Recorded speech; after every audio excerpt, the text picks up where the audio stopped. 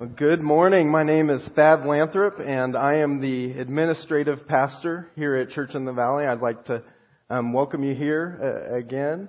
And today we're continuing our message series called Functional Team.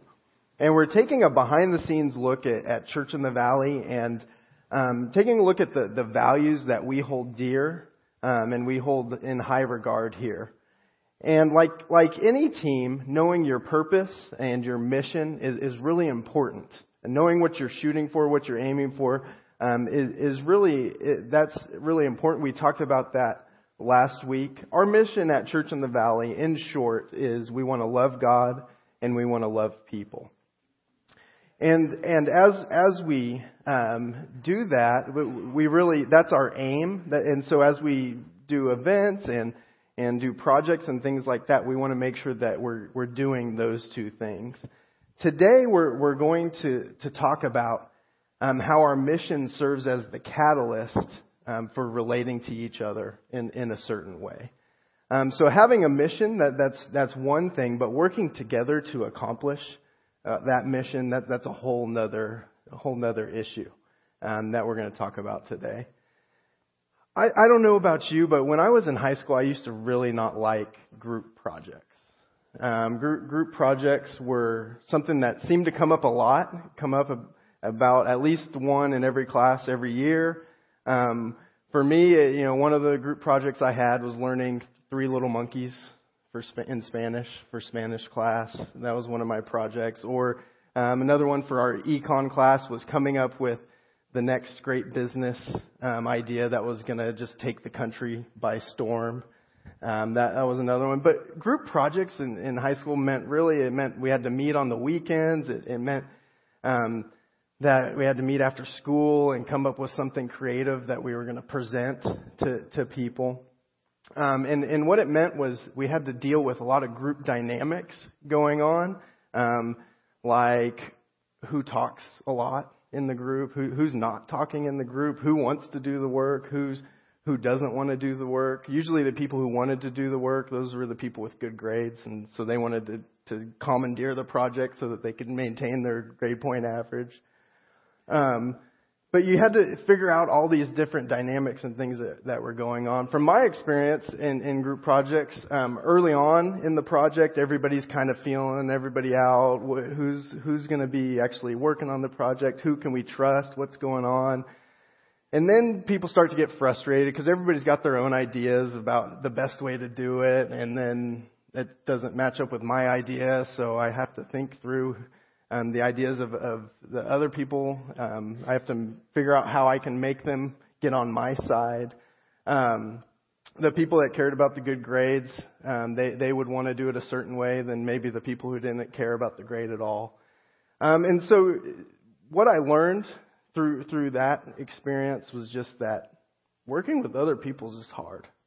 It's hard to do. It's hard to get on the same page. It's hard to figure out how to accomplish our goal and our mission. I don't know if you've experienced that, if you've had an experience like that, but we all are part of groups. We're part of things that organizations, groups, families, where we're trying to get things done. At work, maybe you work at a place where people don't really treat each other with much respect.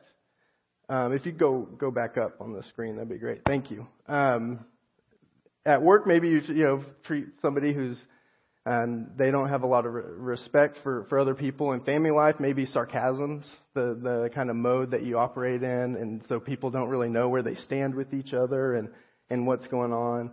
At school, maybe nobody really wants to help anybody else out because they're just worried about getting done and moving on. And then in friendships, maybe there's just a struggle with people not wanting to speak the truth with each other, and just you play games as far as relating with each other. But whatever it is, these kinds of relationships that they just kind of suck the life out of us when it's not something where we're trying to work together, but everybody's doing their own thing. Whether it's kids on the playground the offices downtown. Relating to people, it takes work. And if we want to try and get things done, it takes work to relate to people. Relating in a way that we're just trying to get our own things done, it really is discouraging. And unfortunately, many of us experience those types of relationships quite often. So what if that could change? Well, here at Church in the Valley, we want to relate to each other in a way that doesn't reflect just our normal human experience, but we want to relate in a way that's helpful to each other. We all want to be known. A desire that we all have is we want to be known and loved by a group of people, because God made us that way. God made us to be a community with a mission. And in fact, our mission at Church in the Valley, to love God and to love people, that's our mission. And so if we relating to people, that's part of our mission. That's part of the loving people part. God wants us to be a group of people that relate in a way that actually represents a love that's not from this world. God's love, it makes all the difference in our relationships. So maybe you're here wondering how getting to know a group of people and trusting them could be worth it. Maybe you're skeptical because you've been burned in the past. So for the rest of our time here, I would like to take a look at God's love and how that provides hope for relationships despite our experiences. So love is the priority that fuels our mission. 1 Peter 4, 8 through 11 says, "Above all, keep loving one another earnestly, since love covers a multitude of sins. Show hospitality to one another without grumbling, as each has received a gift. Use it to serve one another as good stewards of God's varied grace. Whoever speaks as one who speaks oracles of God, whoever serves as one who serves by the strength that God supplies, in order that in everything God may be glorified through Jesus Christ. To him belong glory and dominion forever and ever. Amen." So in this verse, you can see the importance of loving each other. It says above all. That's pretty much above all. That covers it all. Keep loving each other earnestly. This means that love needs to cover everything that we do. It needs to be at the core of all that we do. Pleasing God while doing a task or project only happens if it's done out of love. And so we need to put that at the core of all that we do. 1 Peter 4, that verse also talks about the benefits of relating in love. If we love one another, it covers a multitude of sins. And it covers love covers a multitude of sins because we realize we give each other slack. We realize, they're not perfect. I'm not perfect. We can give each other some slack as we're relating and loving each other. We don't have to be perfect as we're relating. We can choose to cut each other slack. Another thing that we do, we show hospitality. That's in verse 9 there. We make every effort to be hospitable at church and in our homes. And so we invite people over to enjoy a meal or dessert or something like that. But we want to make the effort to make people feel welcome and be hospitable. And then also we serve each other. We serve each other by getting to know someone enough so that you know what it is that would actually serve them and be kind to them. And again, we're going to do this both at home, at church, at work, in all areas of our life. In this verse, notice there's the one another's in the verse. There's 3 one another's that it talks about. It says, love one another, show hospitality to one another, and serve one another. The one another phrase is used over 30 times in the New Testament portion of the Bible. And the idea behind one anothering really is it's mutual reciprocity. And what that is basically is relating in a way that's mutually benefiting each other. And at Church in the Valley, we have relational values that we call the hard attitudes. And the hard attitudes are basically a summary of the one another passages that you find in the New Testament. So we're going to take a look. That we have 7 hard attitudes. We're going to take a look at those this morning. Now, on your in your folder worship guide, there you have a handout that you might want to use to take notes as we're going through today. On the back of that handout, there is a list of all the hard attitudes, as well as it spells out practically what that means. And then there's also a bookmark that's in there as well for you, and that's just for you to have as a reminder throughout the week about the hard attitudes. But let's go ahead. Let's take a look at each of these together. Hard attitude number 1, put the goals and interests of others above our own. Philippians 2:3 and 4 says, "Do nothing out of selfish ambition or vain conceit, but in humility consider others better than yourselves. Each of you should look not to your own interests, but also to the interests of others." So practically, what this means is that I look out for your interests and you look out for mine. That's the mutual reciprocity relationship there. One thing that to note about the hard attitudes is the focus on them all is how can I do them? It's not how can they. It's easy when we hear about mutual reciprocity and relationships benefiting each other. It's easy to think, well, I'll do this if they can. If they do that, and get into that. But really the focus is, how can I practice the hard attitude? How can I serve somebody? And as you're doing that, God will take care of your needs as you're doing that. Hard attitude number 1 is about us choosing to take the angle of approach that other people and their goals and interests are more important than mine. That's really the core of what it is putting their interests ahead of ours. Hard attitude number 2, live an honest, open life before others. Ephesians 4:25.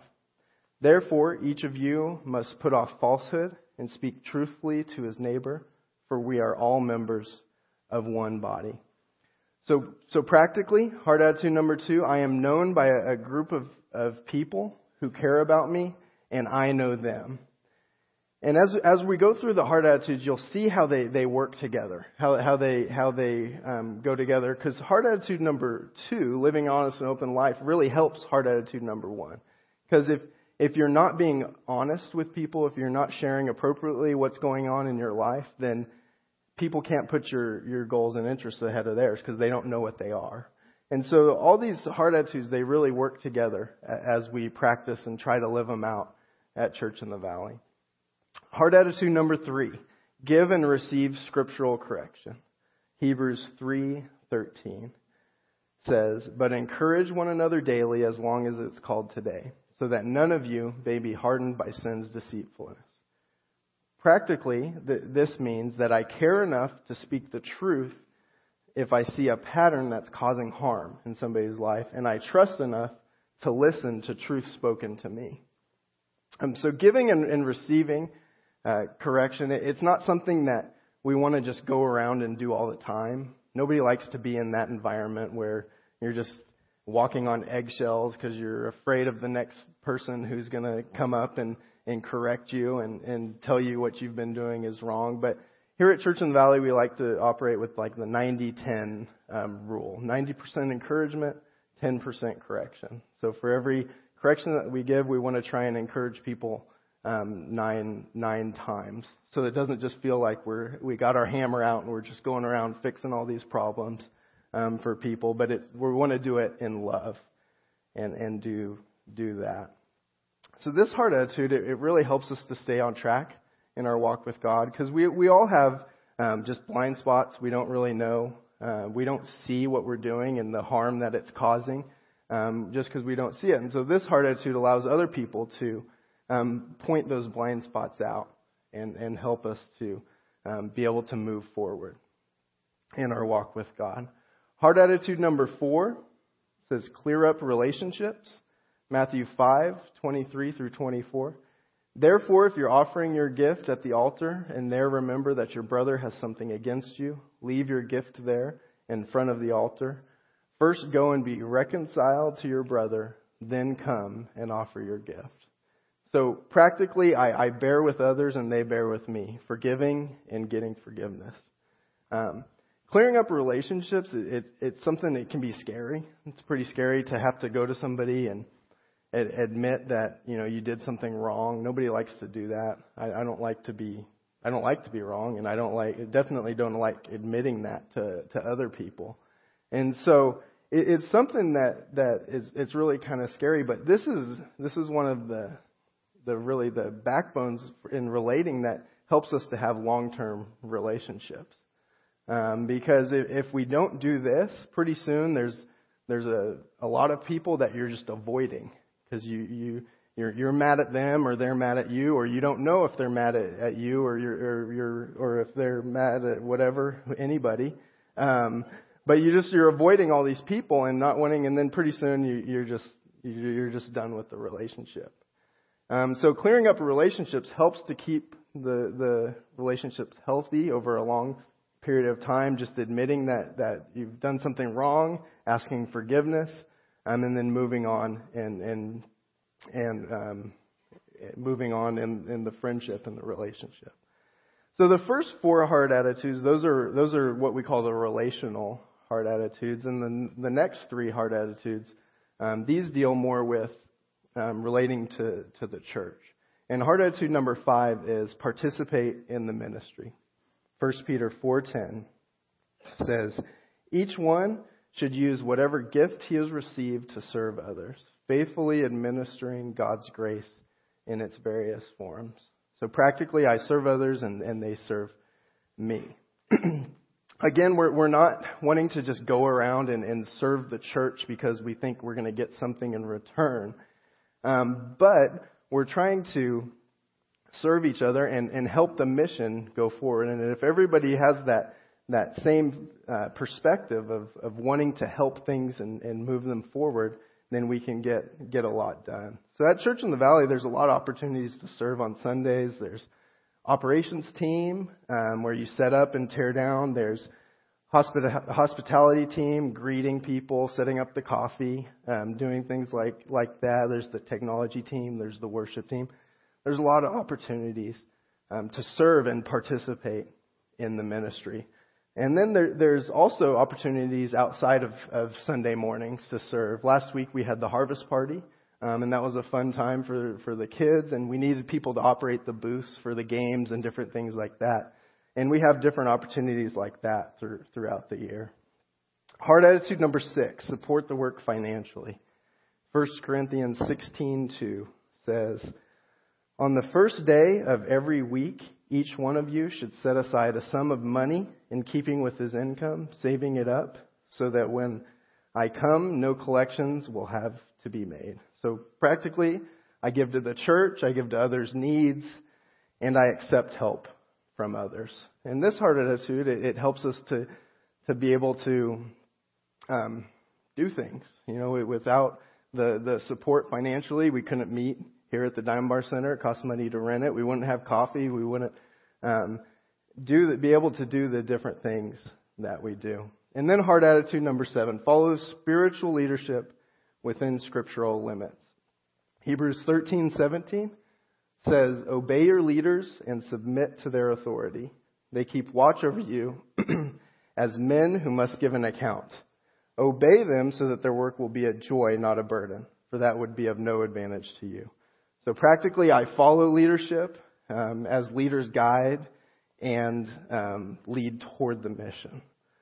What this heart attitude is not saying is that you're just going to agree with everything that goes on and everything that happens, but what it is saying is that I'm going to choose, once the leader sets a direction, I'm going to choose to help them accomplish that mission and what they're trying to do, whether it's a project or whatever.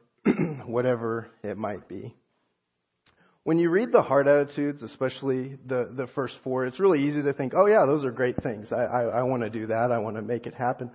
But it's when you have to live them out, that's when it really gets hard. That's when it gets real. Clearing up relationships sounds, oh, that's great. That people clear up relationships. That's just great that you do that. But then when you do something wrong, when you offend somebody and then you have to go do it, that's when it goes from just like this great thing and it's true to this really hard, real thing. If I have to go to somebody and say, you know what, I was harsh with you. That was wrong. It was sin. Will you please forgive me? It's just hard to do. It's hard to take that step. But at Church in the Valley, these heart attitudes have been at the core of the church for the last 27 years that it's been around. And over the years, the heart attitudes have really been the glue that have held the relationships together. And it's held the organization together as it's gone, as people choosing to live by these heart attitudes. And not only have these been the glue that are holding the long-term relationships together, but when we love one another, other people are drawn to it. When we relate this way, when we have relationships like this, people are drawn to it. They want to be a part of relationships like that. That's what Jesus told his disciples in his final meal with them. In John 13:35, he said, "By this all people will know that you are my disciples, if you have love for one another." So when we stretch and strain to love others at our church, it serves as a sign to the world around us that this love it serves as a sign for people to know that we're followers of Christ. Loving one another, it points people to Jesus. It is what it does. Our sacrificial love of one another is proof that if you follow Jesus, it's proof that you are a follower of Jesus and you're one of his disciples. And the opposite's true too. Hate, mistreatment, selfishness in our church, it's going to repel people from wanting to know God or be a part of the church. So if we take it seriously enough to actually practice the heart attitudes, to do what God is telling us to do in the Bible, then there's a lot of benefits that come from doing that. One of the benefits is that we are far more effective in our mission. Just like the verse said, it's attractive when people are relating rightly. And have healthy relationships, people want to come and they want to be a part of that. Choosing to practice the heart attitudes points people to God and it allows us to relate rightly. Then another benefit is just it's sweet to be a part of a team that is on the same page and practicing these heart attitudes together. It's really a sweet thing that happens when you're going through a project and everybody doesn't, hate each other at the end, like would happen with most of my school projects. I'm never teaming with them again. So here at Church in the Valley, we want people to come away from church and groups and events refreshed and encouraged. And in order to do that, we have to have these relational values at the core of what we do. This last week I was gone on a trip for a conference in Texas, and one of the members here at Church in the Valley just came and stayed with my wife and our 3 kids for 2 nights, and just helped her out and did that. And that's really putting the goals and interests of others above your own. She could have stayed in her nice, cozy, warm bed without crying kids at night, but she decided to come and serve and help our family. And then also this week, I was gone and somebody's car broke down, and so they needed a car, so I let them borrow my car. And when they brought it back, they filled it up with gas and it was washed. So they weren't just looking at how they could get their needs met in borrowing the car, but they were looking at a way that they could bless me as well. And it really did. It was a delightful surprise. It was pretty dirty. So I was thankful for that. But that's the angle of approach that we want to approach relationships with, is how can I serve you, not how can they serve me. And as we do that, our relationships, they grow and they get sweeter over time. Each week we do some next steps to try and think through how can I take the message and apply it to my life. Joel's going to come back up in a minute, and he's going to walk us through what some of those next steps might be. But before he does, the band's going to come up while I pray. Would you pray with me? Lord, we just thank you for today. Thank you for all that you have provided for us and given to us. And just thank you for the relationships you've given to us. I pray that you would help us to apply these hard attitudes to them. Help us to choose to use them at work, at church, at home, just all over, Lord. Just help us to choose to make these hard attitudes part of our life. Pray all these things in Jesus' name. Amen. And Joel is not here. So he is out. He is a hospitality team leader, like he said, and he is out counting the rooms right now, I believe. So I will do the next steps for you. So, like I said, we have next steps here at Church in the Valley. And each week we want to encourage everybody to think through the message and think through what we talked about and how they can apply that to your life. And so today, on the back of your connection card and also at the bottom of your handout, there's some next steps that you might want to take. The first is memorize 1 Peter 4:8. Which says, above all, keep loving one another earnestly, since love covers a multitude of sins. And so it's a great verse, just a helpful reminder that I'm going to put love first in my relationships. Also, another next step is just to ask God to help me to grow in hard attitude number blank, and fill in the blank. There might be a hard attitude that we are going through that you realize, you know what, I struggle with that one more than the others. And you might want to put that in the blank there. And then also, another next step that might be today is just I want to invite somebody to church for this next week. Maybe you want to invite somebody to come and experience the relationships that you've found here at Church in the Valley. The band's going to play through a song while we do the offering right now. And as they do that, just think through these next steps and think through what's something that you want to apply today that you can put into practice this week.